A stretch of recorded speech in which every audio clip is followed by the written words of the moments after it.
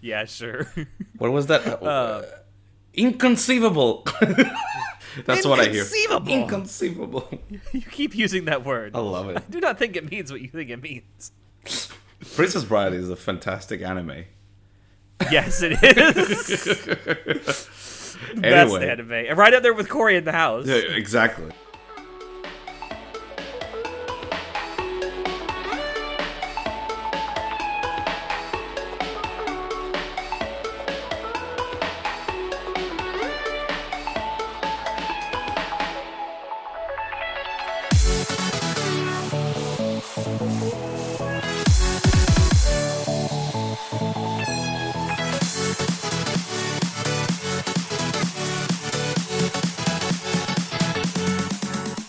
Hello, everyone, and welcome to Anime Club After Dark, the podcast that delves into all things anime, manga, and otaku culture related. I'm your host, Alex, but you can call me Senpai. And joining me tonight, we have our poser extraordinaire, Natai. I too don't tend to talk to my exes, you know. Yay, That's relatable Monogatari, am I right? Yeah, that's something you and Shinobu have in common. Then, she's my 500 years old soulmate. yeah, that's right. But yeah, the two of us have gotten together tonight because it is, of course, time again to delve into the Monogatari series. This time, we are doing part 2 of our Owari Monogatari part 1 spoiler cast. I know that's probably very This is not confusing. convoluted at all. Nah. It's not convoluted. Essentially, we are doing the Shinobu male arc, which is episodes 8 through 13 of Owari Monogatari part 1. It's a and I beefy have- arc.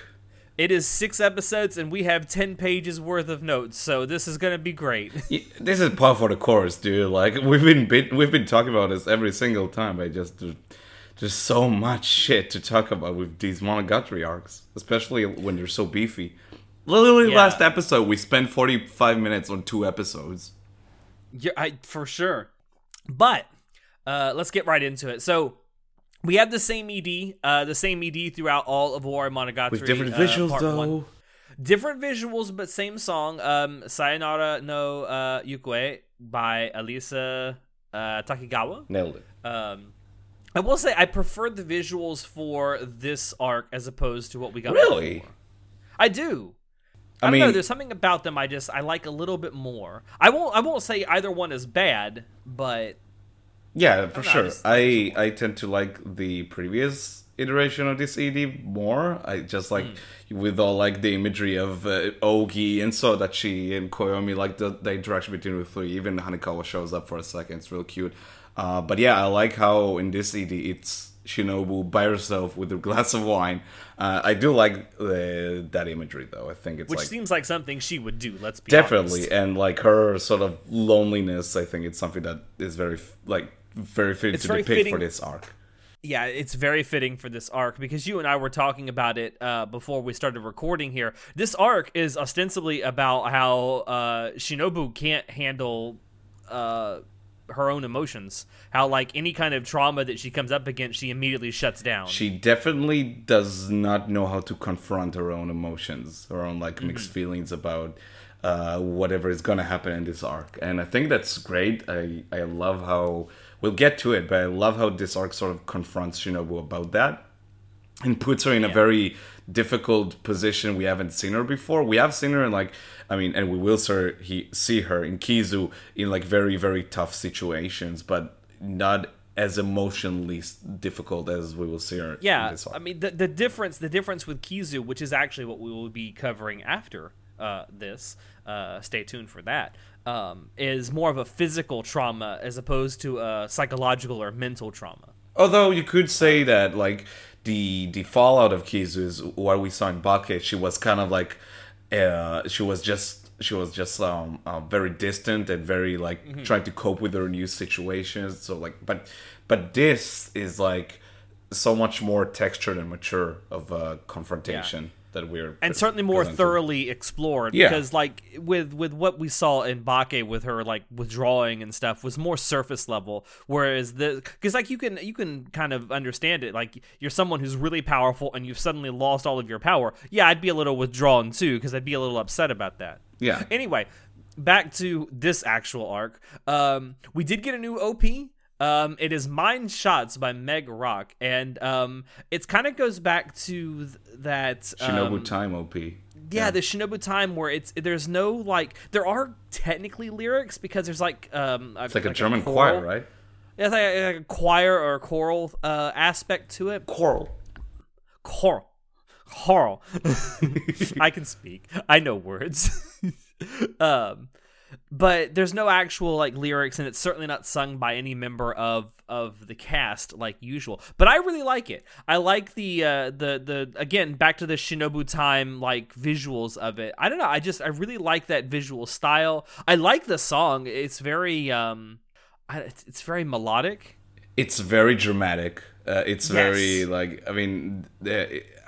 I remember once ages ago digging into the lyrics. I should have probably done that before we start recording, but it's very dramatic, and I love how visually like it uses like everyone's wearing these like sort of it seemed like very old type of like Japanese clothing. Like Araragi has this like massive white cloak around him, and it looks great. Where he's like on his knees, like whatever, throwing his hands at the sky. It's great, and also. I love that shot of what I would assume to be the first slave, where he's like in that sort of cage, looking like with long hair, looking like a monster. It's fantastic. Yeah. It's and I think it's really cool that Shinobu her OPs are like in that style. I wonder if it's because like I don't know if her voice actress just doesn't sing. I would love to hear that though. But I do like how they stay consistent. No, she sings. I've heard it. But I do like they picked like a very specific, very different type of openings for Shinobu that are so different than the other girls because it makes sense. She's from a different time. She's from a completely different time. And also like the fact that both of them, both this OP and the one back in Shinobu Time, have these choir arrangements with German lyrics in them. Is also very appropriate because, I mean, it hasn't really been expounded on yet. I guess I'm kind of putting the cart before the horse here when I say that, like, that's the part of the world that she was originally supposed to be from. Which is cool. I like that it's, again, this fucking adaptation is just nailing it, adding more, like, stuff on top of it to make the whole thing feel, like, more cohesive and just, like, it's awesome, Yeah. So since we have so much to get into with these 10 fucking pages, let's get right into it. Episode 8. It is story time with Koyomi and Ogi. So this opening like scene takes place on March 13th. Right. Just before Koyomi is going to go to his like college entrance exams. And like it's just framed as a storytelling device where he is relaying the he's story recounting of the what events happened. of like something that happened in the past to Ogi. Yeah, and as we will find out, what he is relating is the events from his perspective that take place during the Tsubasa Tiger arc of Neko Monogatari White, which is awesome. Yeah, it's like this one of the.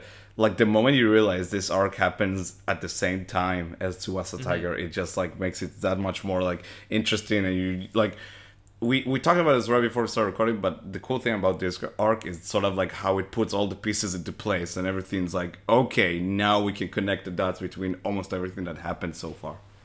Yeah, almost. Yeah, so he's relaying the story to Ogi. It's 2 months before she transferred there. We have that. It's that right thing after. That happens. It's right after fucking Shinobu Time. So it's right after Mayoi passes away, and right after his link with Shinobu is severed. And this is also now we haven't had at the point the story is taking place. We haven't had the Hitagi end stuff go on yet, but at this time, Nadeko is possessed by the snake oddity. Although Koyomi doesn't know that. Wait a minute, doesn't that happen afterwards though? Listen, the fucking timeline for this is really weird. Keep going. I'm fact checking.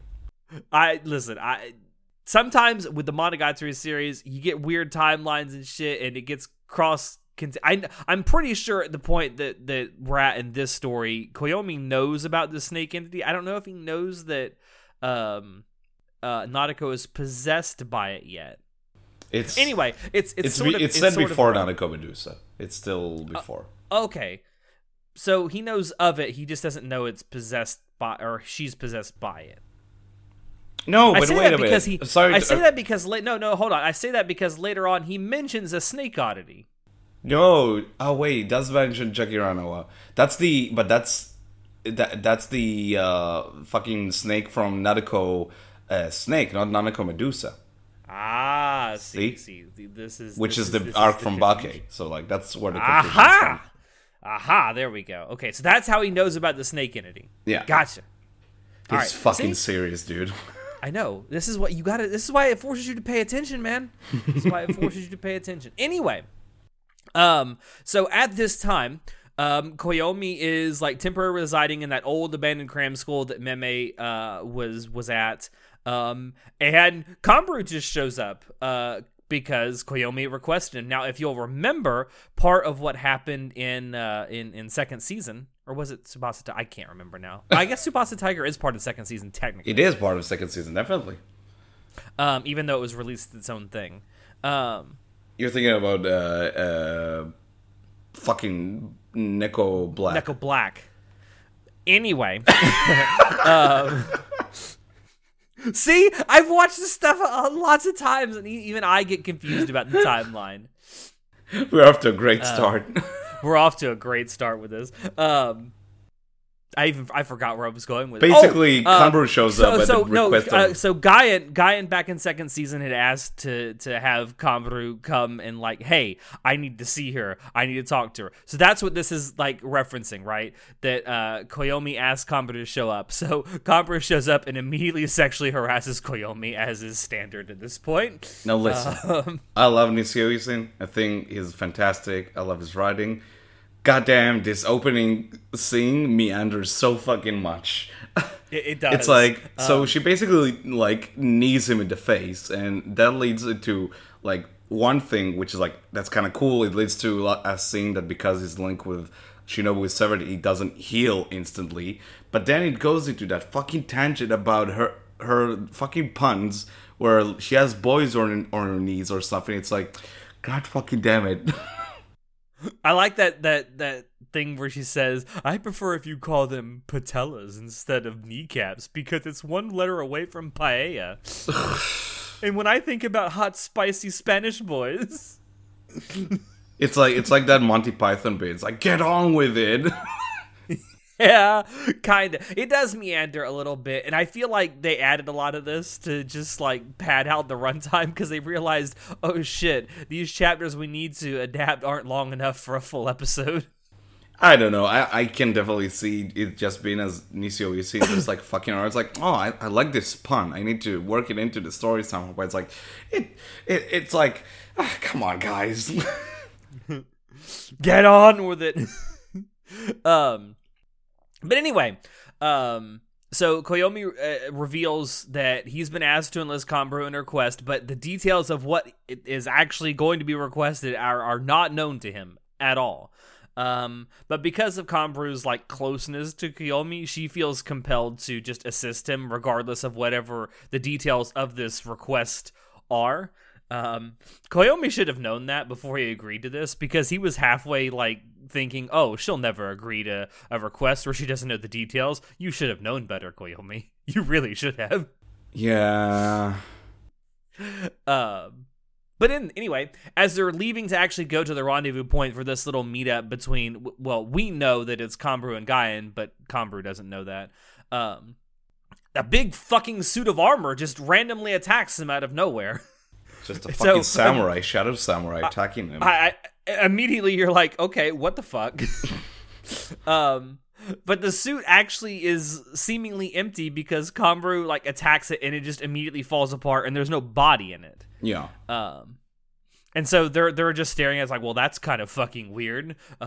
Whatever. I wonder what would happen if we tried to put it together. And they're like, okay, well, let's try that. Then just out of nowhere, the armor just like, nah, fuck this. I'm gonna fucking fix myself. Reassembles itself and just attacks him again. So Kanbaru, being the Chad that she is, just decides, well, I'll just take care of this shit and starts attacking it. But every time she attacks it, she gets weaker and weaker, and then she eventually just collapses. Energy drain. Energy drain, yeah.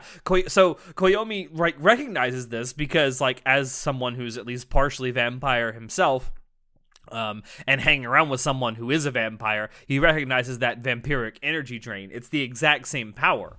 Also very similar to Black Hanakawa. Yes, that too. So the suit of armor just randomly starts attacking Koyomi too, has him by the neck. But as this is happening,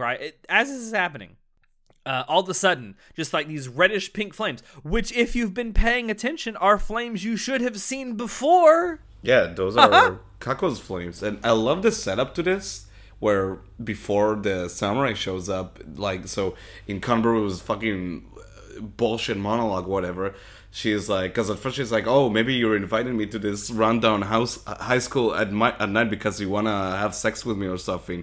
It's like, I even noticed in one of the classes, someone like pulled the tables together to form a bed. It's like, that's the same bed Hanakawa used in Tsubasa Tiger. So I love how they sort of like built to that. And then you have the payoff, which is the actual flames of Kako actually showing up and actually saving the two of them from samurai. Again, both Kanbaru and Koyomi don't know that, though. We know it as an audience because we've seen it already.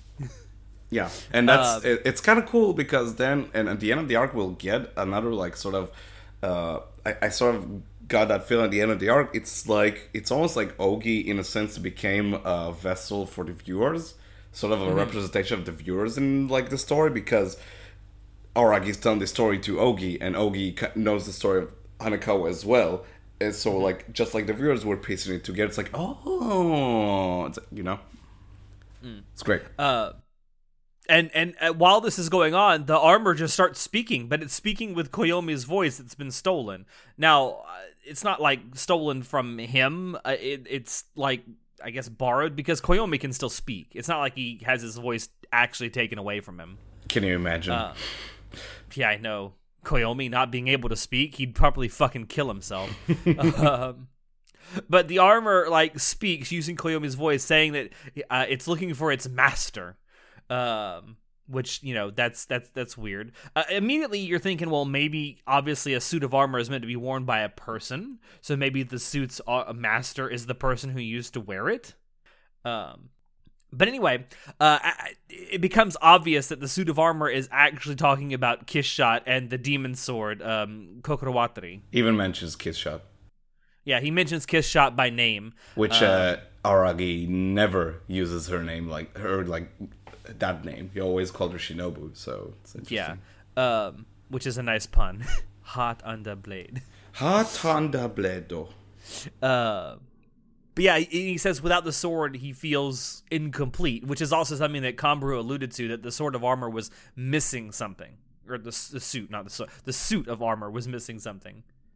But then the armor just, like, fucking leaves as the cram school gets engulfed with flames. And so, like, now Koyomi and Kanbaru are like, oh shit, we gotta get out of here. We're gonna get first Kanbaru is like, if we're gonna die, please have sex with me. Take my virginity. Yeah. It's like, god damn it, this again, stupid sexual harassment. Bitch. I'm just reminded of, I can't remember what anime it's from, but I'm just reminded of that scene where someone just slams the desk and goes, sexual harassment! That's real? Yeah. I'm gonna look it up later. I can't remember what anime that's from, but I do remember it happening. But anyway, they're like thinking about, how do we get out of here? How do we get out of here? And of course, Koyomi's brilliant plan is the fucking window. Let's jump through it and fall to our deaths. But of course we get Ononoki that saves them. It's like, yeah. Yeah, like Ononoki comes in as the Deus Ex Machina here, which that's something I've heard people say about Ononoki, that she's literally a Deus Ex Machina. She shows up only when she's needed, which is kind of true. It's funny because last time we saw her in Tsuki Monogatari, which obviously happens chronologically after this arc, but she literally is put in the Aragi's house to protect, like, Aragi. So, like, it's sort of in the later half of the series, it's sort of like her in, like, what she's mostly instructed to do. So, like, I get it. I mean, I don't know. I don't think it's that big of an issue. I understand the criticism, though. I really do. But yeah, it's yay, peace, peace. Oh, Ononoki's here, and that's kind of how the episode ends. Like it's sort of like, oh, hey, thanks for saving my life.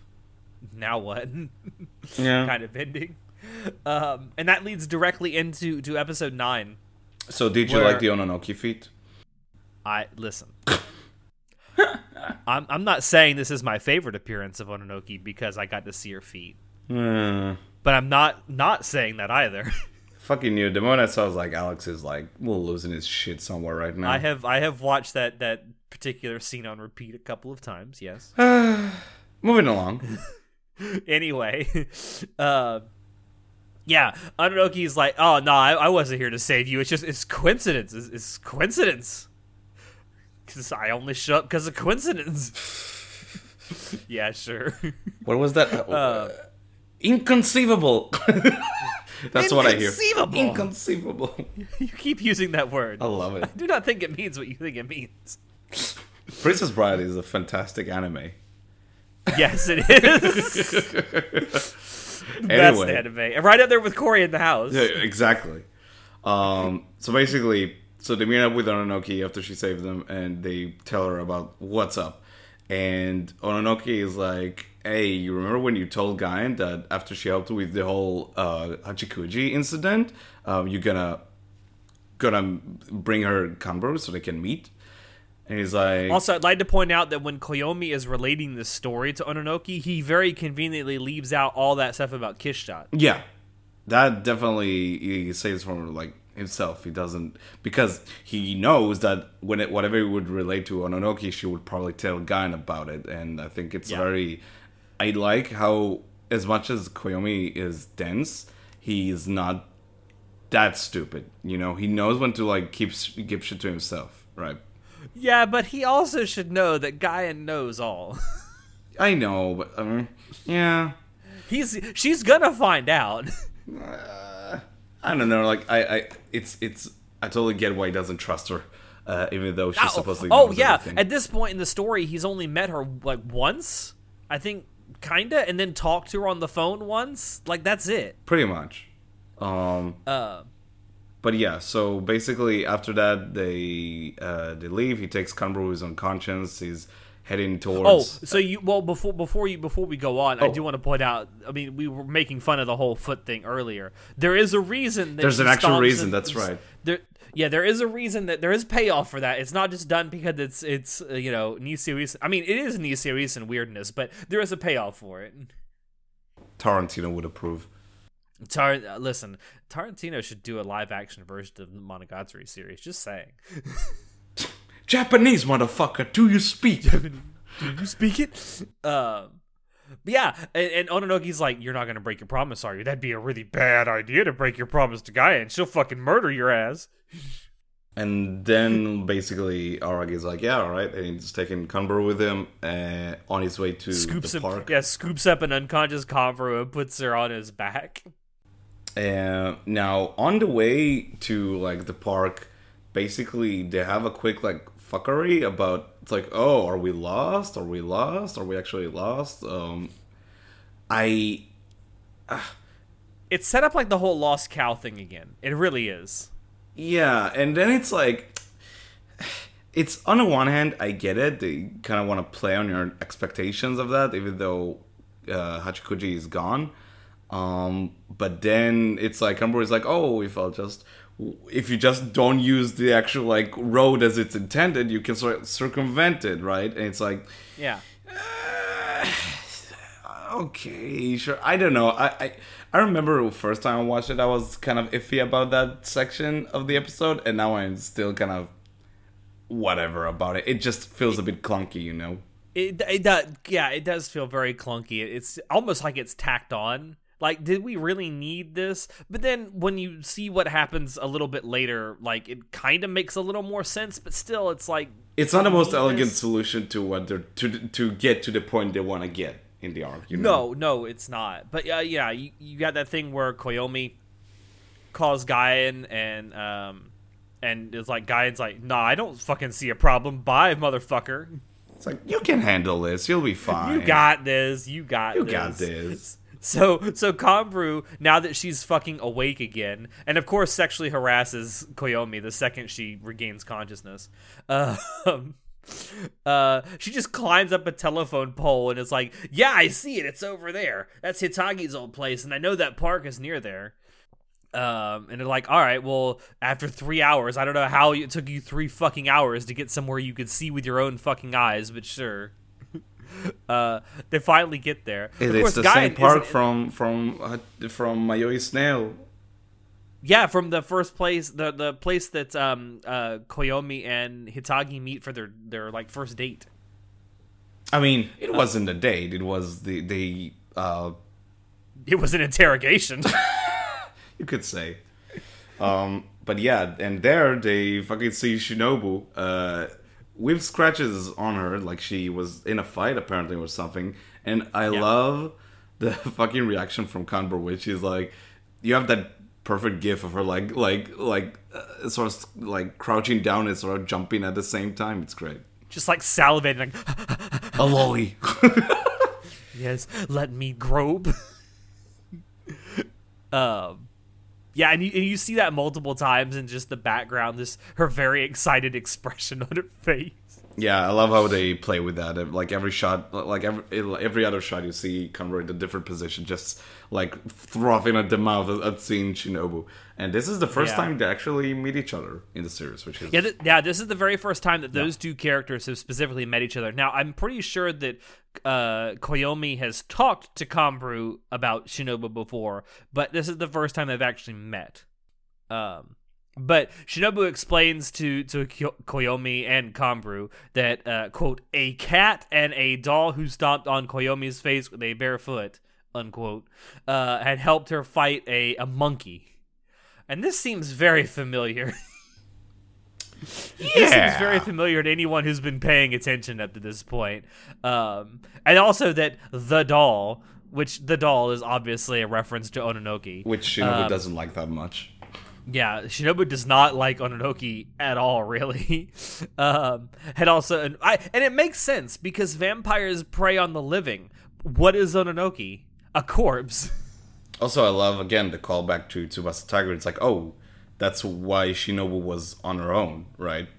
Yes. She was like, the link was severed in Shinobu time, and now it's like, and she was on her own, and like she met up with Hanekawa, and then she got it to the park, and that's where she meets Aragino finally. Yeah.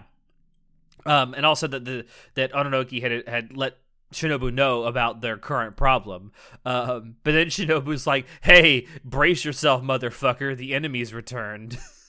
That's how that episode ends. And then we get a fucking weird fucking apparition thing, which basically episode 10 10 starts with like, it's basically Koyomi and Kanbru turning to face this apparition that's returned to the park where Shinobu has been. And Shinobu's already fought this thing one time. That's how she got the scratches. But the apparition is essentially an amalgamation of all of the apparitions that Koyomi has faced up until this point. You've got the monkey, you've got the snake, you've got the tiger, you've got the crab. The crab. No, wait, it's only the crab, the monkey, and the snake, as far as I could tell. Not perhaps. Anyway, it's an amalgamation. That's the whole point. That fight scene is fine. I love how they present, again, Shinobu pulling out the sword. Basically just like fucking out of her tiny body comes this fucking humongous sword. It's great. It's comically long. Like, you know how like Final Fantasy has and Berserk as well has like the comically large sword, but they're wide. They're wide blades. Yeah. This is a comically long blade. This is like the Sephiroth type of blade with just super long. Yeah. But I also like how in the beginning of the fight, it's like, okay, Koyomi and Kanbru are like they're steeling themselves to fight, like they're bracing themselves in that fighting stance, and then all of a sudden Shinobu's like, nah, fuck that, here's a sword. And in the fight, so basically, Shinobu pulls the Kokoro Watori sword from herself, throws it to Koyomi, and he then goes to attack and actually beat the apparition. And then seemingly pretty easily too. Yeah, I mean, as we will see in Kizu, that sword is like basically the whole point of it is to slay apparitions. Yeah. And then at the end of the fight, the snakes, Jagironawa, the same snake from Nadeko Snake, actually shows up, tries to attack the two, and Shinobu manages to like crush it and just eat the remaining like fucking flesh or whatever, the apparition. Now, shit, my train of thought got cut. Never mind. Well, did it involve the snake? Because I was going to say there's a seemingly throwaway line that the snake entity has when he's talking to Nadeko, where he mentions like his children getting fucked up. And I'm wondering now if this is actually supposed to be a reference to this. Maybe, actually, I mean, back then it was a reference to like Nadeko fucking killing all the snakes, but maybe it also like some of the snakes were actually Jagironawa all this time, so like, I don't know, could be. Maybe. I know that, like, at the time I thought, well, oh, that's because of all the snakes that Nadeko killed, but I'm wondering if it's a reference also to this incident. That's an interesting question. But anyway, in the fight, that's what I was going to say. So Kanbaru got, like, her sweatshirt got fucking scratched all over, of course. And then Kanbaru and Aragi swapped their sweatshirts, and that's how we get fucking Aragi in that torn-ass sweatshirt we saw in Tsubasa Tiger. Hey, you know? Yeah. Hey, like, this is all coming together. It's all coming together. But, so, they still have a problem. Like, obviously Guyan, who is who they were originally going to meet, obviously isn't here in this park. And Shinobu's like, hey, you should try sitting under the swing set like I was. And he's like, this is ridiculous, but sure, why not? And as he's sitting there under the swing set, of course, he's trying to look up Shinobu's skirt every single time that she goes by. Because, you know, I would too. I thought they were gonna pull another, like, I don't know if you remember back in Tsubasa Cat. You have that one, like, that one animation cut of, like, Shinobu doing the fucking spinning and jumping and shit before she attacks Black Kanekawa.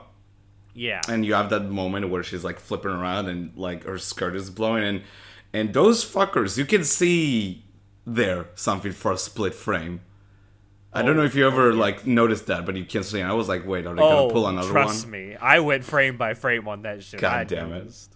I was like waiting for another moment like that. It's like, oh, they didn't go there. Okay, restraint, chef. Damn. No, as she's just swinging back and forth, Koyomi notices that there's a picture of Guyan under the swing, telling him to meet her at the Snake Shrine, the one that they've been to multiple times at this point. Also, I have this sneaking suspicion based on how like that picture looks and the way the writing is on it. This is meant to be a reference to Evangelion. Oh, you're right. The Misato picture. How Shinji gets the Misato, because it like the pose is very similar, the writing is very similar. Oh, I didn't think about that. There's so many good references in this arc. Like. We'll get to it, but... Well, I mean, there's that great Shawshank Redemption. The Shawshank Redemption is my favorite. I love that reference. When he's like, realizes I don't have any link to Shinobu, I can do stuff on my own. It's like, freedom! In the rain. Yeah, there's also the JoJo reference in episode 1 with, he does the Rohan pose. It's so good. I love it. But yeah, I recognized that the first time I watched, I was like, that seems really familiar, and then I thought, that's gotta be an Evangelion reference. I never picked up on that. That's so fucking cool. Anyway, all three of them, Koyomi, Kanbaru, and Shinobu, go to the shrine, and on the way, Koyomi is explaining to Shinobu his encounter with the armor. And Shinobu, this is the part where Shinobu starts acting like an absolute petulant child for the rest of this, almost the entire rest of this arc. She starts acting like the age that she looks. Yeah, that's great. She, right offhand, without any kind of further explanation, she's like, that cannot have anything to do with me. I have no link to anything like this. I did not have sexual relations with that woman. I did not have sexual relations with that man that I bit. Miss Lewinsky. I love that. Uh, I one of my actually favorite things about that scene is when the three of them are walking through this like very spherical structure. Like Shaft has always been doing, like they've been doing such a great job with the background design for almost the entirety of the series, right? I love how they play with the space the characters like inhabit, and this is another like example of that. Again, it's a very kind of weird structure they walk through on their way to the shrine, but it looks so striking and kind of helps set the tone of that scene to some extent. It just looks fantastic. You know, you described it as spherical. It's almost like Shinobu's emotions are running around in circles. Yep, basically, yeah. It's fantastic. It's so good. And then you have that cutaway to the I will never get that name right, of the shrine. It's like, and I always know when they do it, where it looks like a snake from the sky, right?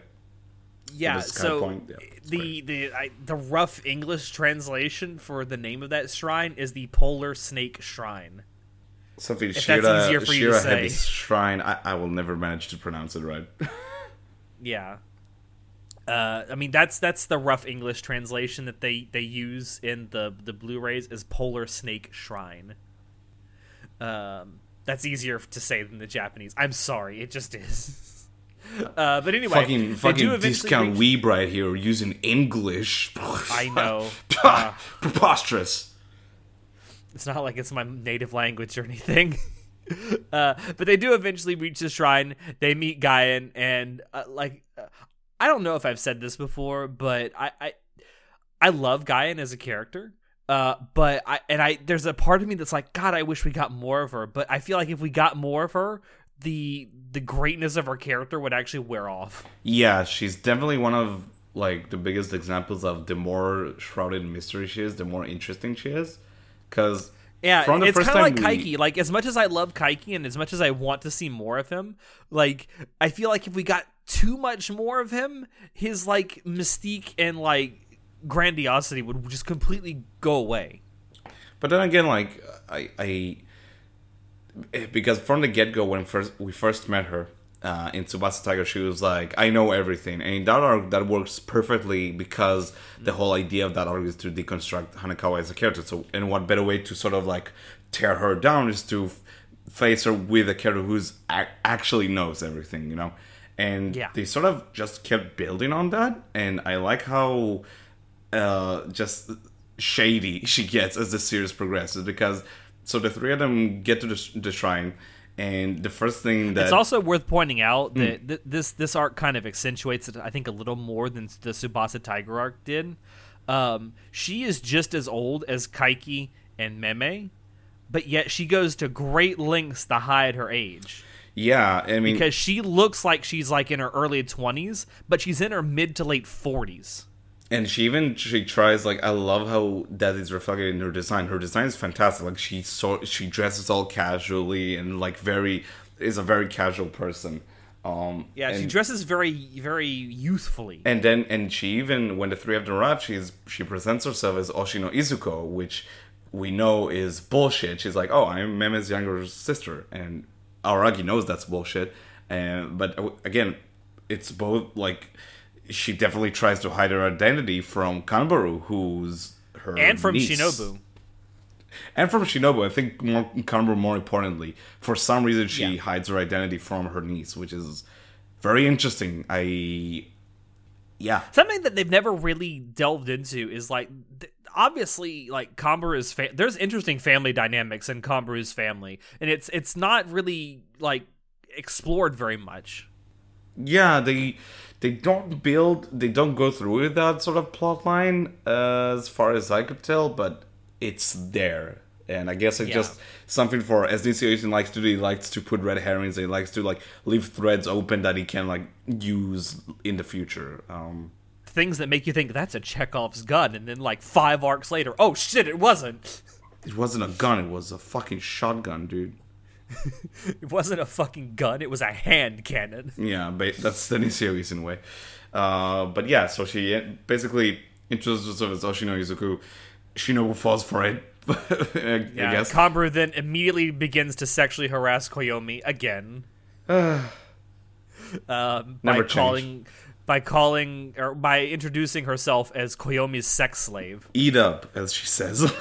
Eat up. Yeah, then Koyomi explains the entire situation to Guyan, and then Guyan's like, "Oh yeah, that's that armor. It's the like the reincarnated, or not reincarnated, but reassembled remains of Kishot's first minion or thrall." And then Shinobu immediately begins to act like a petulant child again. It's like she's almost like a tsundere, like, that couldn't possibly have anything to do with me. Yeah, she's definitely been reluctant to share whatever she's thinking about and being very dismissive of this whole like theory. Yeah, which says and then a lot. Guyan goes into an absolute beast of a lore dump about how Kishot's like first minion revived 400 years after his supposed suicide. And when I say lore dump, this is like a fucking mother of all lore dumps right here. She goes into like 400 years of exposition in like 12 minutes. Basically, the long and short of it is when Kishot first slave, the who used to be the apparition killer, when he like committed suicide and like threw himself to the sun, he didn't succeed, and for 400 years or so he has been sort of like rebuilding himself, and like he was trying to kill himself but he just couldn't, so he would remain ashes who would slowly form but then would get obliterated again by the sun, and that would go on and on for like a few hundred years, which Yeah, doesn't it's sound that essentially great. like the ashes of him were kind of traveling all over the place, and like they'd find somewhere where there wasn't a lot of sun, they'd start to rebuild, and then the sun would come in and just poof right over again. Basically, yeah.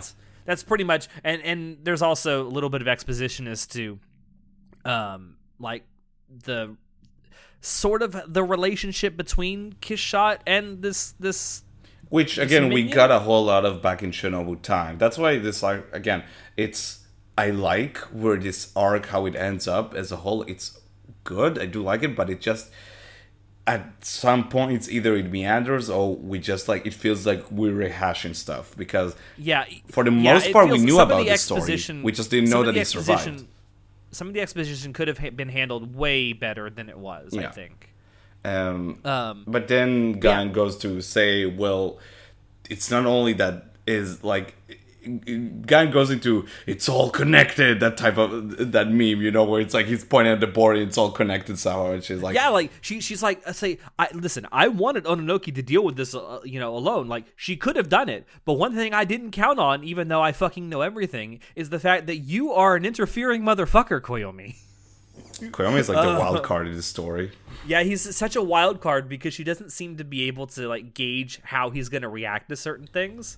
Because just like Shinobu, she also like she realizes that Gan realizes that Araki is more fueled by emotions, and sort of like Shinobu, she doesn't operate in that sort of like mindset. Yeah. And then like you say, it's all connected. It's like Guyan like asks him the big probing question here. Asks him like, why do you think you've been running into so many oddities in this one town? And then he's like, why do you think Kishot decided to visit this town during spring break? Why did all this stuff happen? She talks about the tiger, the cat, and says that Koyomi had to have retreated due to his trauma being burned alive. And then you're thinking, oh shit, that's the Hanekawa during the Tsubasa Tiger arc. This is some big brain writing going on over here. And she even, I like how she was like, she goes through, I like how like sort of how Monogatari sort of built, it sort of like has its own like sort of mythology by now, where it's like where you have those like very quote unquote iconic symbols of, you have the cat and the snail and the crab. It's all like very familiar now. It's ingrained into like the Monogatari series as a whole, and they play on that. And she's like, well, what do you think it's a coincidence you came across all of these apparitions? And she's like, well, that whole thing with Tsubasa and Black Hanekawa, when that first showed up, that's sort of its own story. That's disconnected, but for the most part there's a reason you came across all these apparitions. And then she goes on to explain more about that. Yeah, I mean, yeah, and then of course there's more exposition about the first minion. But then she's like, okay, he died, right? He, and big fucking air quotes, died. Because vampires never really die, apparently.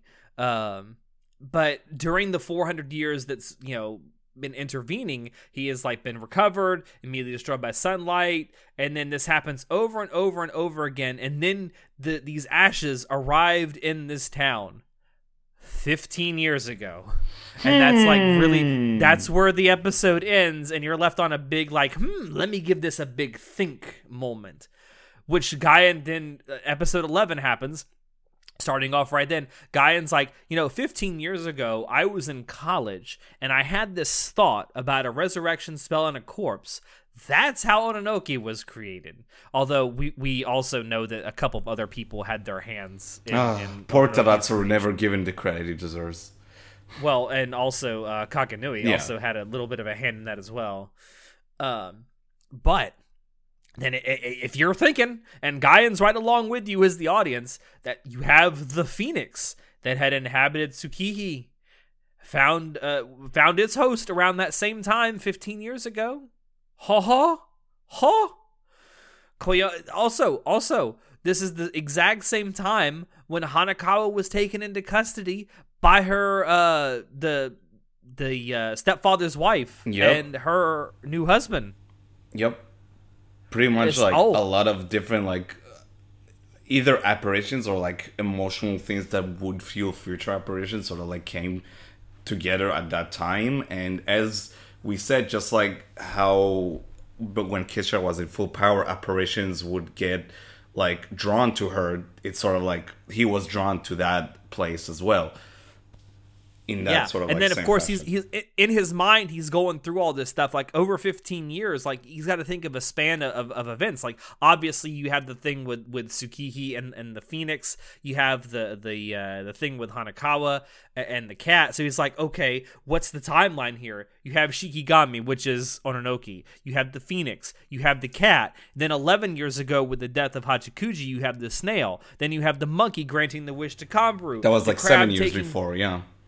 Yeah, the crab taking Hitagi's weight. And then 2 months before all this is happening, you have the snake incident with Nadeko. Oh my god, Alex Jones would have a field day. They're fucking making the frogs gay, dude. How could they? I know. Where's the gay frog apparition? Jesus Christ. Hey, I love, again, it's so cool how this arc is like linking everything together right before we near the end game of the entire story, right? It's so fucking cool. It is, yeah. And then obviously Koyomi, after he's having this, thought process, he's like, oh shit, they're all connected to the ashes. But then Guion's like, it's not really the cause, but it's part of it. But it had more to do with Shinobu coming to town. And then of course, Shinobu, still being the petulant child she is, not wanting to accept responsibility or embrace her emotions, is like, this bitch don't know what she's talking about. It's great. I love how throughout this, and I love how then when like she mentions Shinobu, you cut to this one shot of like Shinobu sort of like eating her fingernails. She's starting to figure out where this is going. She's starting to like realize, oh fuck, I might be responsible for a bit of this mess. So yeah, and it turns out that this place that they're at, obviously it would have been very different by then, but 400 plus years ago was that first Minion's hometown. And that's why he wanted to come back here. Yep. Yep.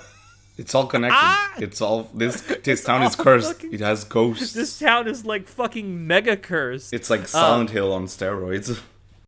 But something else that I think is great about this is obviously they're at the Snake Shrine. And this is all linked back to the Snake Shrine as well. Because, 15 plus years ago, the Snake Shrine was actually being maintained. Every time we've seen it so far in the Monogatari series, the place has been a fucking wreck. Right? Yep. Even when they time traveled, it was a fucking wreck. The only time we saw that it was like in good shape was when Nadeko was the goddess and inhabited it. So you need a god to inhabit the shrine for it to be in good shape, Yeah, she was the one who actually fixed it too, with her like god powers. Maybe the snake did it. I don't know. It's never really expanded on who fixed it, but basically, like the principle they go by is like if a god inhabits the shrine, then it will be renovated and it will be in like good shape and like people and it's the actually only way that use it. shrines have power is if they're inhabited by a god. Basically, yeah. The phrase that Guyan uses is air spot, but it's a place basically where apparitions can be gathered to be basically killed.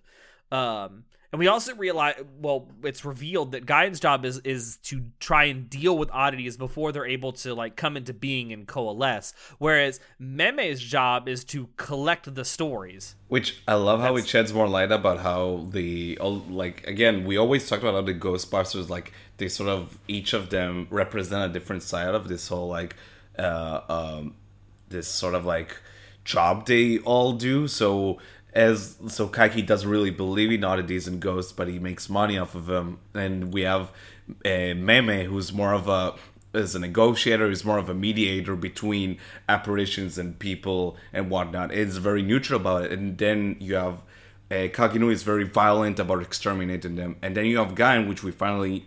She talks about how she tries to control it in a manner that she tries to avert disasters before they even happen. Like, super control heavy, very, like, about, like, order, you know, amongst all the chaos. Guyan's job is essentially to deal with things before they become problems, whereas Kaganui's job is to just eliminate the problem wholesale. And they even mentioned why, like, they didn't call Kaganui, because Guyan didn't want her to go full on, just kill everyone. Yeah, because like she knew that the second that Kaganui got involved, it would be like, oh, well, we're just gonna go full nuke on this bitch. Yep. Yeah, and that's where we find out that Guyan's like, well, a shrine without a god doesn't have any of its abilities, and that's why the snake shrine that they're at has fallen into such disrepair. Like, the god has left.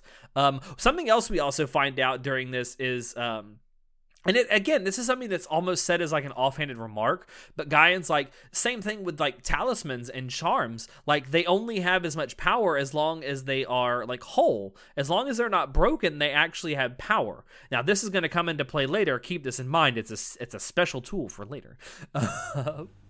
Also, it comes back into the whole, if you remember back in Nadeko Medusa, Nadeko found the talisman in Koyomi's drawer, then... And we are sort of going to that direction. It's like, oh, that's why he's going to get that talisman in the first place. Yeah, boy. It's all coming together. This is all coming together. Yeah, and also Meme, we're talking about, the talisman that Meme gave him. And then Guyan's like, if this happens, if he actually is able to resurrect, he's probably going to be mostly unstoppable. And Guyan's biggest like concern seems to be that if he does resurrect, he's going to just start killing people and eating them. Yeah, basically. Which I think is given the fact that he is a vampire, and he is an oddity slayer, I think is not necessarily outside the realm of possibility. Also, another connection that we kind of missed for a bit, we should definitely mention is so we know that the ashes of the first minion came to this town and like sort of stayed there, and the one thing that we didn't realize until now is like what triggered him to actually fully return is, for the first time not too long ago, Shinobu came to the shrine again for the first time. If you remember back in Mayoy Jiangxi, when Arag and Shinobu were doing some time travel fuckery, she came to the shrine, and that's when the first minion sort of like saw her for the first time in 400 years, and that triggered him to actually try and come back, because he was sort of like hanging on to her image of trying to come back and see her again and meet her again. And so that was the show, and she realizes that again it's all her fault that he's coming back now. I like how throughout this entire conversation, because it is a very long conversation. In fact, it's more than half of the episode where Guyan is just doing all this lore dump and stuff to Koyomi. You have these cuts occasionally to Shinobu, and she just gets more and more worried as this conversation goes on. She becomes very anxious by the end of it, yeah. Yeah. She's almost having a full-on internal panic attack by the time this conversation is over. And then, like, so Guyan's like, all right, well, bye. Just fucks off. It's like, figure this shit out. And she's like, I'm gonna need my assistant. And the Yeah, Koyomi's and like, he just who? fucks off, and it's like, okay. So Koyomi immediately turns to Shinobu and is like, what should we do? And Shinobu's like, Kaka, nothing. Speaking of laughs, Like- I love the first minion's laugh. And when Oh. when Shinobu is like, previously when she's like asking him, wait, he laughed? He's like, yeah, it's like, how did he laugh? And he goes on to laugh in this like very awkward moment. Ha ha ha ha ha ha ha ha ha ha ha. So fucking dumb. I feel like, so one thing I've always loved about actors is, like, I think it's a mark of a really good actor when you can act like you're acting bad. Yeah, definitely. And I feel like this is a really good example of Hiroshi Kamiya, who is the voice actor of Koyomi, doing just that. So fucking good. I love him. But yeah, then they regroup, and it's morning, and Aragami realize that they need stuff. They need to eat. They need to get some shit. Apparently, Kamber needs to get a bra because she's going without a bra right now. So, all right. And she asks him. Also, can I just say, having that's definitely you can tell that the Monogatari series is written by a man. Oh, definitely. Because most women would be very thrilled to go that long without a bra, in my experience. So fucking stupid. And then Kamber is like, I need a bra, and also I need this one book that is coming out today. And it's like, oh, okay, what is this book? And she's like, well, don't give me shit, but it's a light novel. It's like, it's fine. I read this stuff as well. And apparently it's just BL. Yeah. So he goes to buy donuts and BL and a bra. So that's Koyomi's agenda, apparently.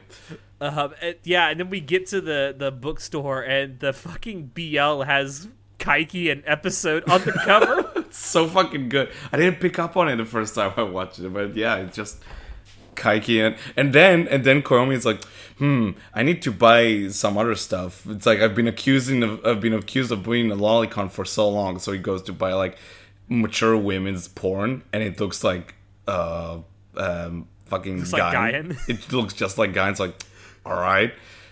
Which is ironic because Guyan does not look like a MILF. She does not look like a MILF, yeah. Uh, Although yeah, in universe, I guess she's sort of a MILF. I guess she certainly doesn't look the part. No, definitely not. Like I said, she goes to great lengths to kind of hide her true age. She goes to great lengths to hide a lot of stuff about herself. Yeah. And then, it's funny to me. So basically, it's almost like she's very, very, I don't know, super self-conscious about very shallow stuff. It's like again, because we know so little about her, it's almost like she puts more, she puts more effort to like, I would say like amplify those shallow stuff about it, so you would pay more attention to that than to like what's the actual fuck is going on between like inside her brain, you know? I don't know. Mm-hmm. She's a very strange character. As Koyomi is like trying to leave the bookstore, he bumps into someone, the only other person in the goddamn bookstore apparently. And he's like, "Hello, second one." It asked if he gave his message to Kiss Shot, and that is how the episode ends. It's a great way to end the episode. It's a great cliffhanger for the episode, I think. Yeah, definitely. And now we get to the best part of the arc. Yeah, now we get to the absolute meat of the arc that takes place in the last two episodes. So obviously the person that he bumps into is the Apparition Slayer, the very first minion, and he just tells Koyomi, "Be not afraid," just like a fucking angel from the Bible, because he can't ignore the signatures by those in the trade. And that's when we realize that's why Ononoki put the footprint on his face. It's like a mark saying, "Don't touch him, he's mine." Yeah, it's great. I love it. It's a signal to other, I guess, apparition slayers or people in the like oddity killing business. What did you think of the first Minion's design? I think it's obviously meant to appeal to a certain demographic. I found it interesting how it's like the first androgynous character we have in Monogatari. Yeah. Right? Oh, I would. So fun fact about this character. He is the only male character to appear on a light novel cover. No shit, really? Yeah. Besides Koyomi, because Koyomi is on the cover in Koyomi Monogatari. Yeah, makes sense. Wait, in the Japanese he's the light only other novels male or character. in the English release? Both so far. Man, I didn't know that. That's really cool. Yeah. It's always an event when you get another male character in Monogatari. Yeah, it's a huge event when you get a new male character in the Monogatari series because there's so few and far between. Welcome to the Araragi show. Welcome to the Koyomi Araragi show. So basically, And then he's like, they had this conversation, and it's almost framed as if it's like just two bros talking to each other. But he wants Koyomi to break up with Kishshot. Then that's not fucking going to happen. We know this is the audience. Mm-hmm. We know. And he claims that like he's sorry for everything that he said to her, and he wants to reconcile. That's something else that we've gotten throughout the course of all the exposition about this. Is one of the things that happened back then is they had this massive, or like him and Kishshot had this massive argument hundreds of years ago, and that's like it kind of started a chain of events that led to him wanting to kill himself. Basically, he couldn't bear the fact that he he became a vampire, so he was the apparition, the Slayer for the longest time, and now he was like he was an apparition himself. He just couldn't like handle it, so he tried to commit suicide and he threw himself away. Yeah.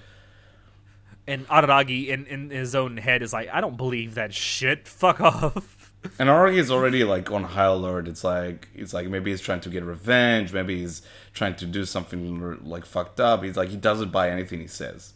Yeah. And then the first minion there rebuffs everything he's thinking and saying, and said like, I appreciate that she brought you back from near death, but she only needs one of us. There can be only one. It's like Highlander. It's like, and I like how that sort of line he says, where it's like the first minion is irreplaceable, unlike Araragi, Yeah. So it's like He's there's like, no point in fighting special. because like I'm irreplaceable. I'm the only like right slave for her. It's like it's got pointless to go on, I'm fucking irreplaceable. You're a bitch. And then like you should, or and then they have this one Koyomi's conversation which I really liked, where it's like the first minion is like it's like they're talking about like he was like, hey, why not try and convince me like if there's merit in like you not being with Shinobu anymore, or like you being with Shinobu. It's like, I can think of good reasons why I can't be with Shinobu. Can you think of good reasons why it's better if you stay with Shinobu? And Araragi is silent. He doesn't respond if he has any, like, there's any pros to him and Shinobu staying together, this link, which we'll circle around back to that. That circles around, but it's like in his mind he's like, well, I can't think of a logical reason why it's better for me to stay with her, but I can certainly think of reasons why I would like to stay with her. But basically, he doesn't respond to him, and then he's like, but again, it's him. It's Araragi appealing to his own emotions instead of to logic, because logically, the first minion is right. There's no general benefit. There's no logical benefit to him wanting to stay with her. It's just an emotional thing. And then Araragi is about to drink his water as they like walk around, and I don't know where it comes in. Motherfucking your episode. Boy, it's your boy. Episode is back. It's kind of weird to say like your boy, 5-second considering the shit he did. Like he always does. Considering the shit he did, he pulled in Kizu. It's kind of weird to call him your boy, but yeah. I mean, to be fair, he always makes an entrance. Definitely. Like the dude may be a bit of a scumbag, and he may be, morally gray, but the dude knows how to make a goddamn good entrance. So this is the second of 3 appearances we see of the episode. The first time we saw him was in this Spoilercast series, rather. We saw him in Tsubasa Tiger. And now we know why, because he was with Gain all along, and like we know why Gain was there. It's like, it's all coming together, dude. I like how there's also subtle implications that there might be more to Episode and Gaia than just simple like working together. It's lightly hinted at that they might actually be lovers, but I don't know about that, Chief. I mean, I don't know. I just got this sense. I all I'm gonna say is I love that after this. So basically, Episode and Gain show up. And it's like, why? It's like, oh, you tried to poison Aragi. Why would you do that now? It's like, damn you! It's like, all right, I suggest we solve this with a good old fashioned duel, and the first time minute, to yeah, and then he fucks off. And then I love when Aragi is like looking back, and it cuts back to Episode and Gain, and Gain is looking at the MILF porn, and Episode's looking at the BL porn. And he's like, it's not what you think. I love that part. It's so good. I also love that look that Gain gives him, because like she's looking at the MILF stuff that has her on the cover. And he's like, she's got that one eyebrow raised. It's not what you think, I promise. I'm not gonna fucking jerk it when I get back to you. Right. Yeah, Koyomi goes back to the shrine after this. And then he sees Kanburo and Shinobu in a bit of a kerfuffle. Yeah, to say the least. I had so this is like I think the third time I've rewatched this. I'd completely forgotten that this even happens. That there is a point in this where Shinobu has to genuinely stop herself from just outright killing Kanburo, because she's so pissed about this entire situation. This is, again, so in the previous Sportcast, I mentioned how much I love this part of the series, because we get more interaction from the side characters amongst themselves, regardless of Aragi being present or not, right? And yeah, because he is actually present. That now we find out later that Kanburo knew he was there the whole time, but he's hiding in the bushes with Ononoki, because Ononoki shows up to do what Ononoki does. Why was Ononoki even there? Basically, like, to help him out, I guess, like protect him. I guess. Anyway, so basically, she pulls him into the bushes, like, shh, watch. I love later, like during that whole scene, there's a cutaway to him like holding on to Ononoki's hand, and it's like, oh, sorry, I thought it's Senju Gohara. Fucking idiot.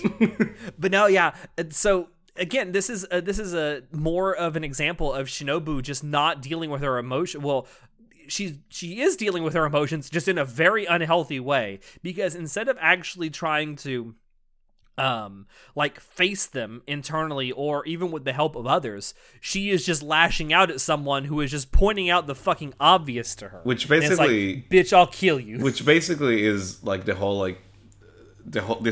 entire conflict is Kanburo like asking Shinobu, why the fuck are you not going to see this guy? Why are you not seeing this first minion that obviously you had a connection before? He's obviously he wants to see you and talk to you, but why wouldn't you do this? And I love how we see the growth in Kanburo, because basically she's been through the same shit, you know? She's been in a similar situation where it was her, Hitagi, and Aragi, and she was kind of left to the wayside, and she wanted that closure, and she got it when Hitagi approached her back in Bakemonogatari. So she's been through a sort of similar experience, and she sees that from her side. She literally says, like, I know how it feels to be first and still be in second place. Yeah. And she know how, and she know what is happening in this situation. She knows it's kind of fucked up that Shinobu is not like fucking doing anything about it and not confronting the first minion. It's like, it's kind of shitty of you, and it's fair to him to get that opportunity to talk to you and see you. Like, and she's like, and Kanburo is even going to the length of, I don't care if you decide to like see him and just fucking do nothing about it. I don't care if you pick him instead of picking Araki. I don't care, but it's not right for you to not see him. Whatever, and it doesn't matter what the result is. She's pointing out that it's not only, it doesn't matter, how it goes. It matters that this is how you get closure. Yeah. Like, that's the whole point. Yeah. And because she goes, like, Shinobu goes through that entire list. Like, well, what if I hypothetically just decide to get with him again and I kill Araragi? It's like, that's fine. What if I decide to never talk to him again? That's fine. And every single, the response to every single, like, hypothetical that Shinobu is giving Kanbaru is like, that's fine. And she's saying that's fine because at least you're actually confronting your emotions. And Shinobu doesn't like that one bit. She's furious. She's like, because, how fucking dare you talk to me like that? The whole thing. You know, the whole thing with her going through all those different hypotheticals is she's desperately trying to find a hypothetical situation in which Kanbaru thinks confronting your emotions is not the right thing to do. And she can't do it. That's why she's so pissed. Because she's realizing very slowly that there is only one right answer here. Fucking confront your feelings. And I love how by the end of that confrontation, Araragi is like, this is the first time I've seen Shinobu lose on a one-on-one. And it's like, yeah, it's a wonderful scene. I love this scene so much. Again, we get actually, like, the show is actually confronting Shinobu on her bullshit, and it's great. And I love that it's coming from Kanbaru. Like, it's so, because for the most part, you'd be like, why is Kanbaru around? And she feels that role in this scene. This is why she's been around in this entire arc, to lead up to this moment where she's like, calling Shinobu on her shit. It's like, this is wrong that you, like, believing this guy out to try. It's like, you need to talk to him. Doesn't matter what's gonna happen. You owe him that much to just talk to him about this. You know? And this also brings up something that we've kind of touched on here and there throughout the spoiler cast and throughout the Monogatari series as a whole, is what exactly is the relationship between Koyomi and Shinobu, right? Because we've talked about it as, like, they're not really lovers, but they're more than friends. Definitely. That, like, every now and then they would throw around this, like, phrase of if Shinobu would die tomorrow, then Araragi would be fine with dying as well that same day, right? They have this very like, this bond that even though it was severed, it's still there emotionally between the two. You know? And he even says, like, I think it's in the first episode of this arc where it's like, there's only one person I want to die with, and it's Shinobu. Yep, basically. Which you would think, oh, that it's supposed to be Hitagi, the woman that he loves, but it's not. But again, they're not lovers. Mm-hmm. But I don't think there's an actual word for what kind of relationship that they have. They have something going on. It's something far deeper than just simple friendship. Yeah. But it's also not a romance either. Companionship, maybe? I don't know. I don't know. I don't know if there's an actual word for it. It's definitely a very interesting dynamic that they sure developed throughout the series, and I love it. I love this dynamic. But anyway, so while he's in the bushes, you know, with Ononoki, you said that he has a thing where he grabs her hand, and it's like, oh, I thought you were Hitaki. And it's like, hey, this stamp you put on me, can you take it off so I can fight the duel? And he's like, well, I can, but I shouldn't do that. Yeah, basically, Araragi is like, all right, like, we'll just have to solve it in this duel and see how it goes, you know? I also like how Koyomi asks Ononoki to do this, and then she doesn't do it. Guyan is the one that actually has to remove it. Yeah. Fucking dopey Araragi. But Koyomi finally reveals himself, and then Shinobu, after all this is over, she basically goes off to fucking cry because she realizes she was fucking wrong the whole time. She assumes the fetus position. She assumes the defeatist position. So she's inside the shrine, and so one thing I didn't realize until rewatching it this time is that there is a weird sort of, like, I don't know what you would call it, like a zoom in kind of a shot when Kanbaru says, oh, she went to go take a nap inside the shrine, where it's like a slow zoom in to, like, the ruined doors of the shrine, and you can just faintly make out the charm that's still on the door. Yeah, you can notice that. Yeah, definitely. And it's held on there for a while, and, you know, I used to just think, oh, it's just kind of a weird, you know, shot, but having rewatched it this time, I realized why that shot's in there. Oh yeah, but that we'll get to that in just a second. And then, so he's asking Kanbaru, is everything okay? And Kanbaru's like, well, you should know. You were watching the whole time, you cheeky bastard. That piece of shit, Kanbaru. Then Kanbaru proceeds to immediately sexually harass him. God damn it. Kanbaru never Just changed. like, yeah, takes the books and is like, read to me and feed me. And then he's like, put the bra on me. And then he just like very sexually moans. I love it. Like she first like feed me, and then she goes and then it's like, no, I'm not doing that. And she's like, oh, put the bra on me. It's like, oh, it's like, god damn it. And then I love how this episode ends because, god damn it, it goes back to the central premise of Monogatari. So Koyomi asks Kanbaru, so do you actually have any advice for all this? And she's like, well, do it yourself. No. Do your best. She's like, DIY, do your best. Yeah, it's like that's not the one. And then he's like, well, it's not. It should be DYB. DIY means do it yourself, but doing your best could mean doing it yourself. And that's the fucking central premise of Monogatari. Basically. Do it yourself. And then we get to the final episode, and we kick it off with one of my favorite shit ever. It's just Koyomi and Itagi talking to each other. On the phone. They're not even talking to each other in person. So remember, this is all taking place during the Tsubasa Tiger arc, right? So Itagi has been spending some time with Hanekawa. Yes.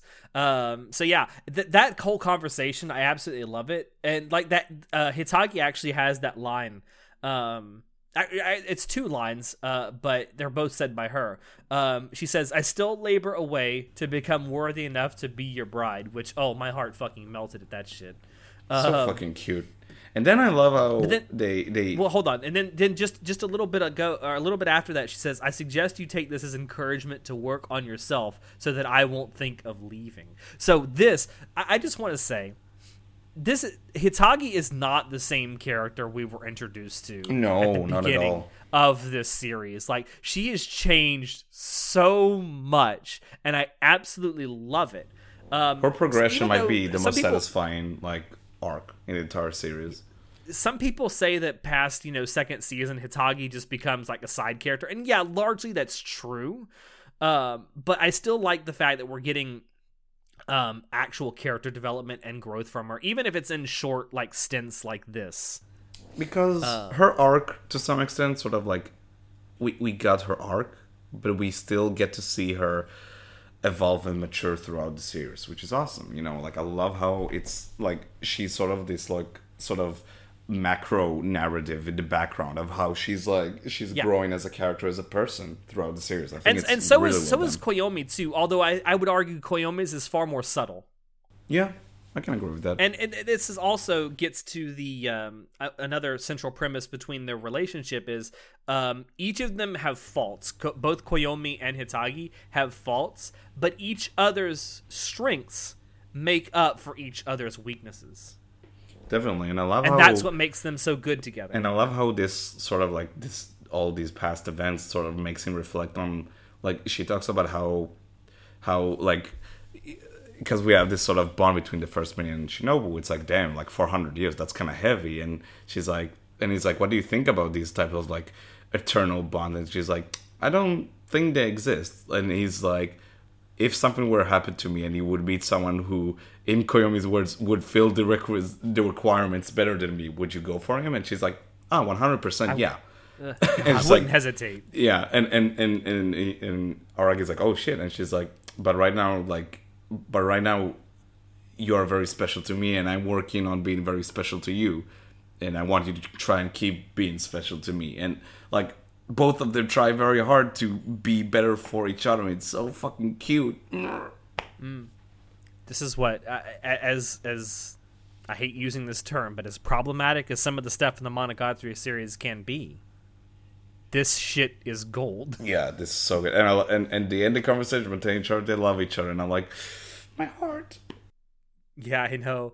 During this conversation, it's also just dropped, again, a fucking throwaway line. It's like, Itagi says, just leave everything that's going on with Hanekawa to me. And of course, Koyomi doesn't exactly know what's going on at this point. He's like, well, internally, he's like, well, what's going on with Hanakawa? It's, she's got this. I trust her. I trust her.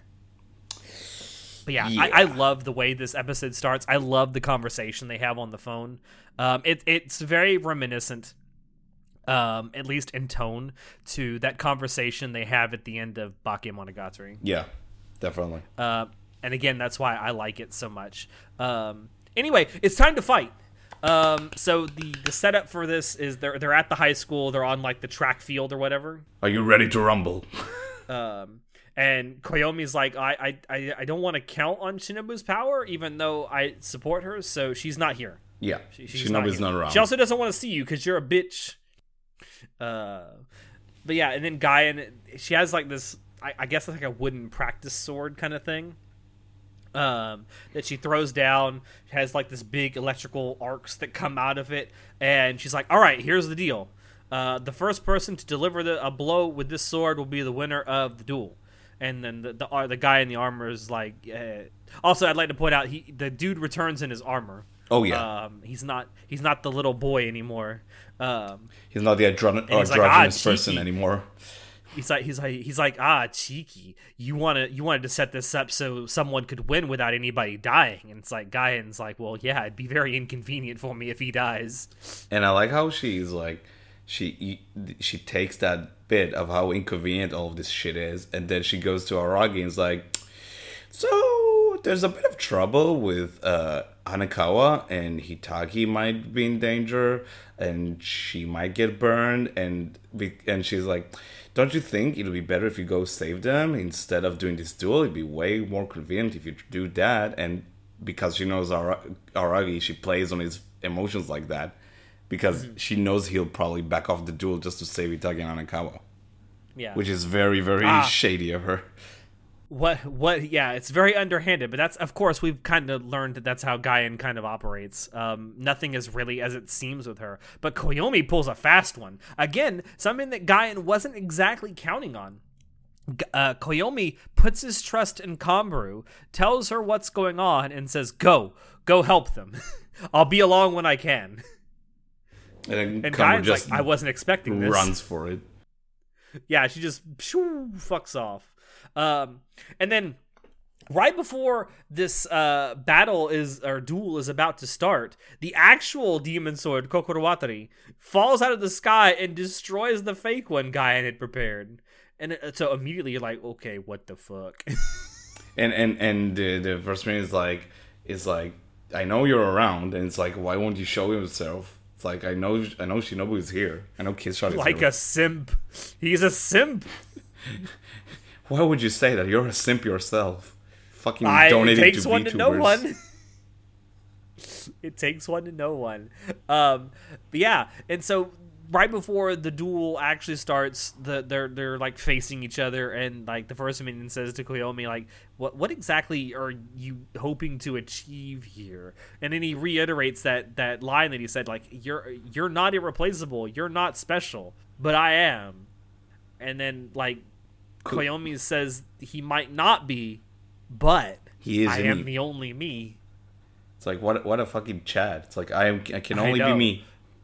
I may not be special, I might not be irreplaceable, but I am the only Koyomi Araragi. What a chat. This duel is like pretty. I like how this duel sort of like turns out in the end. Like, I love how it's presented. It's really, really fucking cool. Like, the payoff of it is really nice. Yeah, and it's one of those types of duels where the weapon is placed in the center. The combatants start out with their backs to each other, and then you count 10 steps in either direction. And then once you hear 10, you turn around, and whoever grabs the sword first and makes the first strike, that's the winner. So that's what happens. The first Romanian gets to the sword first, but if you'll remember that slow zoom in shot on the charm on the snake shrine, Koyomi is able to incapacitate and then eventually liquefy him using that charm. Really, really sneaky. I like it. What a sneaky bastard. I love how it's resolved. And then I love that there's this one cut of animation that looks amazing where it's like frozen in place. It's like face is like melts away and becomes this like pile. It looks awesome. I love this imagery. I will say the CG could have been a little better. It's all right. I think like what it leads to, because so basically what happens. So the first minute sort of like becomes this like pool of mush or whatever, and guess who it is? Shinobu arrives, and she's approaching him, and in one of my favorite scenes in this arc, she's sort of like she's like tried to what's the word I'm looking for, comfort him, you know. Yeah. She tries to comfort him. She actually calls him by his name, and then like the only time he's called by his name in the entire arc, by the way. Yeah, it's like she calls him by name, Seishiro, and then like the entirety of like the gooey pool, whatever, becomes this like very colorful. Like you have this green around her, and it's like it's even though it's night, it's almost like the sun is coming out of the shadows, and it's very gentle, it's very tender, it's it's a very beautiful moment of like her Shinobu breaking down. It's like asking for forgiveness for him. It's like, and she also like forgives him for all of his actions. It's a wonderful moment. It's really good. And Shinobu's like, she's starting to eat him because obviously she has to in order to make the apparition go away. And she's like, yes, I don't want to ever see you again because I have someone more important. And then she kind of just glances over to Koyomi. It's a wonderful moment. I love this scene so fucking much. Like, it's like, even though you were first, you are not first in my heart. And I love what Aragi, when he narrates, he's like, he did not feel good about like seeing like how he succeeded. It's like so he's actually succeeded now. Like the first minute is gone, but he did not feel good about this event. It's like, ugh. Yeah, oof. Then you go back to the story time with Ogi and Koyomi is over. So we're flashback to what is ostensibly the present, quote unquote. And Ogi asked a very probing question that no one bothered to ask before. Did Shinobu eat all of the apparition? Because the armor was part of it, not just the body. Yeah, we saw that when she ate and Seishiro, we see the armor is like left to the side there. It's just chilling on the side. And Koyomi says, I think she ate it, but I'm not 100% sure. Well, he actually tells Ogi, yeah, she ate it. I'm pretty sure she ate it. But inside, he's like, I don't know. And Ogi tells, like, and Ogi says that, like, if you could obtain that armor, you could remade one of the samurai swords from that armor. You have what's the name? Kokoro Watari, which is the long sword that they used, the katana they used, and there is the Yara Watari. The English translation is heart span. And then you have the other sword, the Yara Watari, I think they called it. Yume Watari, dream Watari. span. Yeah, which you could remake it from the armor of the samurai. And Aragi's like, I don't remember. And Ogi's like, well, if I was Gain, I would have remade the sword from the armor. And it's like,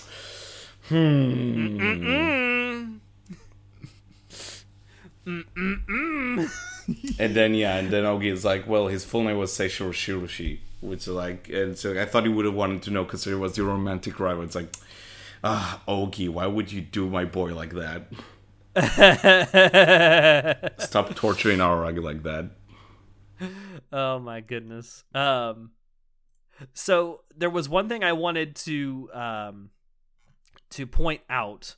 And I forget, I wrote this down somewhere, and I cannot remember where exactly I wrote this down. But his name, the name actually means something specific. His full name? Yeah, it's supposed to be a reference to something very specific. And I cannot remember where I wrote this down. Oh, okay, here it is. So it's his name can literally be translated as the son of life and death. Damn. I know. And the surname, Shishori, can be interpreted as involved with corpses. So his full name literally means the son of life and death involved with corpses. Oof. Big oof. What a great name. Yeah. So basically, when Ogi leaves, Aragi remarks it's March 13th, and he and when he's about to leave because he's gonna go to the shrine because apparently Kagenui has been not seen in a while, and he's gonna look for her in the shrine. And on his way, he sees Ononoki, and Ononoki's like, "Why the fuck are you talking so much to Ogi?" It's like, no. Hey, you don't know this bitch. You know me more than her. Yeah, it's as we've said many times. For some reason, Aragi feels very talkative around Ogi. He feels very comfortable around Ogi. I wonder why. Must be all those sleeve dickings he's getting. Oh, shut up. Fucking idiot. Yeah. He says he's trying to aim for a happy ending, but Koyomi's like, I don't think anyone is happy, but you know what? If I live 400 years, maybe I'll figure out a way to change that way of thinking.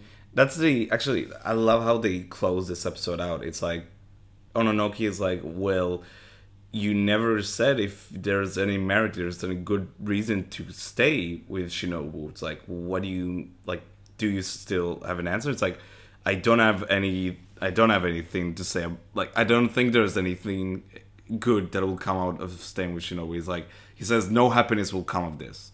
But that won't stop him from like trying to change that, maybe, even if it'll take him, as you said, 400 years. As he's on his way to the shrine, that's how this section of Owari ends. Yeah, I mean, we did it. The episode basically ends with him just about to leave his house to go to the shrine. And that's it. That is how Shinobu Mail ends. That is this arc. We did it. So it only took an hour and a half. We did it. Hour and a half, but we did it. We did it. Yay!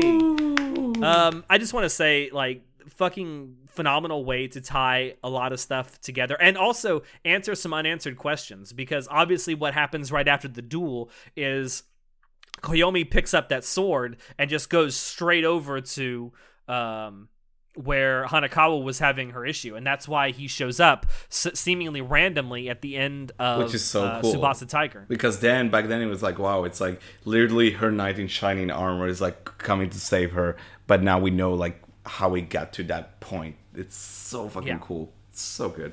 It is. I like the way that this arc does tie some stuff together. Also ties together like why so many apparitions seem to be coalescing in this one specific area around both Koyomi and Killshot. Just great way to tie some stuff together. I will say, we've talked about it a couple of times. Some of the exposition could have been handled, I think, a little better throughout this arc, because some of it does meander quite a bit. Yeah. I almost feel like because of all the meandering that was done, maybe this could have been 5 episodes instead of 6 if the exposition had been handled a little more succinctly. It definitely feels more often than not on more of the sloppy side in terms of executing like the exposition and just the moment-to-moment scenes. Like, as I mentioned, like the beginning of the arc with meandering with Kanbaru's bullshit and all that, it feels a bit sloppy. And it's kind of and that's kind of disappointing. But at the end, I do think it comes together very, very nicely. I think, again, the end is quite powerful. I love the development with Shinobu. I love her scenes in this arc. And I can't stress enough, the fucking confrontation between Shinobu and Kanbaru is definitely a highlight in this entire final season. So while probably not the most tight script of like any of the arcs, it does come together. I think it is worth it. Unlike some arcs like Shinobu Time, where it's kind of, I have mixed feelings about going back to it. This arc definitely is definitely worth the rewatch. It's so fucking good. Yeah, agreed. So, with that said, our next spoiler cast in our Monogatari series spoiler cast is going to be Kizu Monogatari. We're going to do all 3 movies all in one spoiler cast, so that's going to be a hell of a ride. Yeah. Looking forward to that. Now, something else I want to say. Up until this point, this is either my second or third time rewatching the Monogatari series. At least the arcs in the Monogatari series. This part, or going forward from this part, so starting with Kizu and going forward to Zoku Owari, I have only watched all of these things once before. Wait, you've never rewatched Kizu?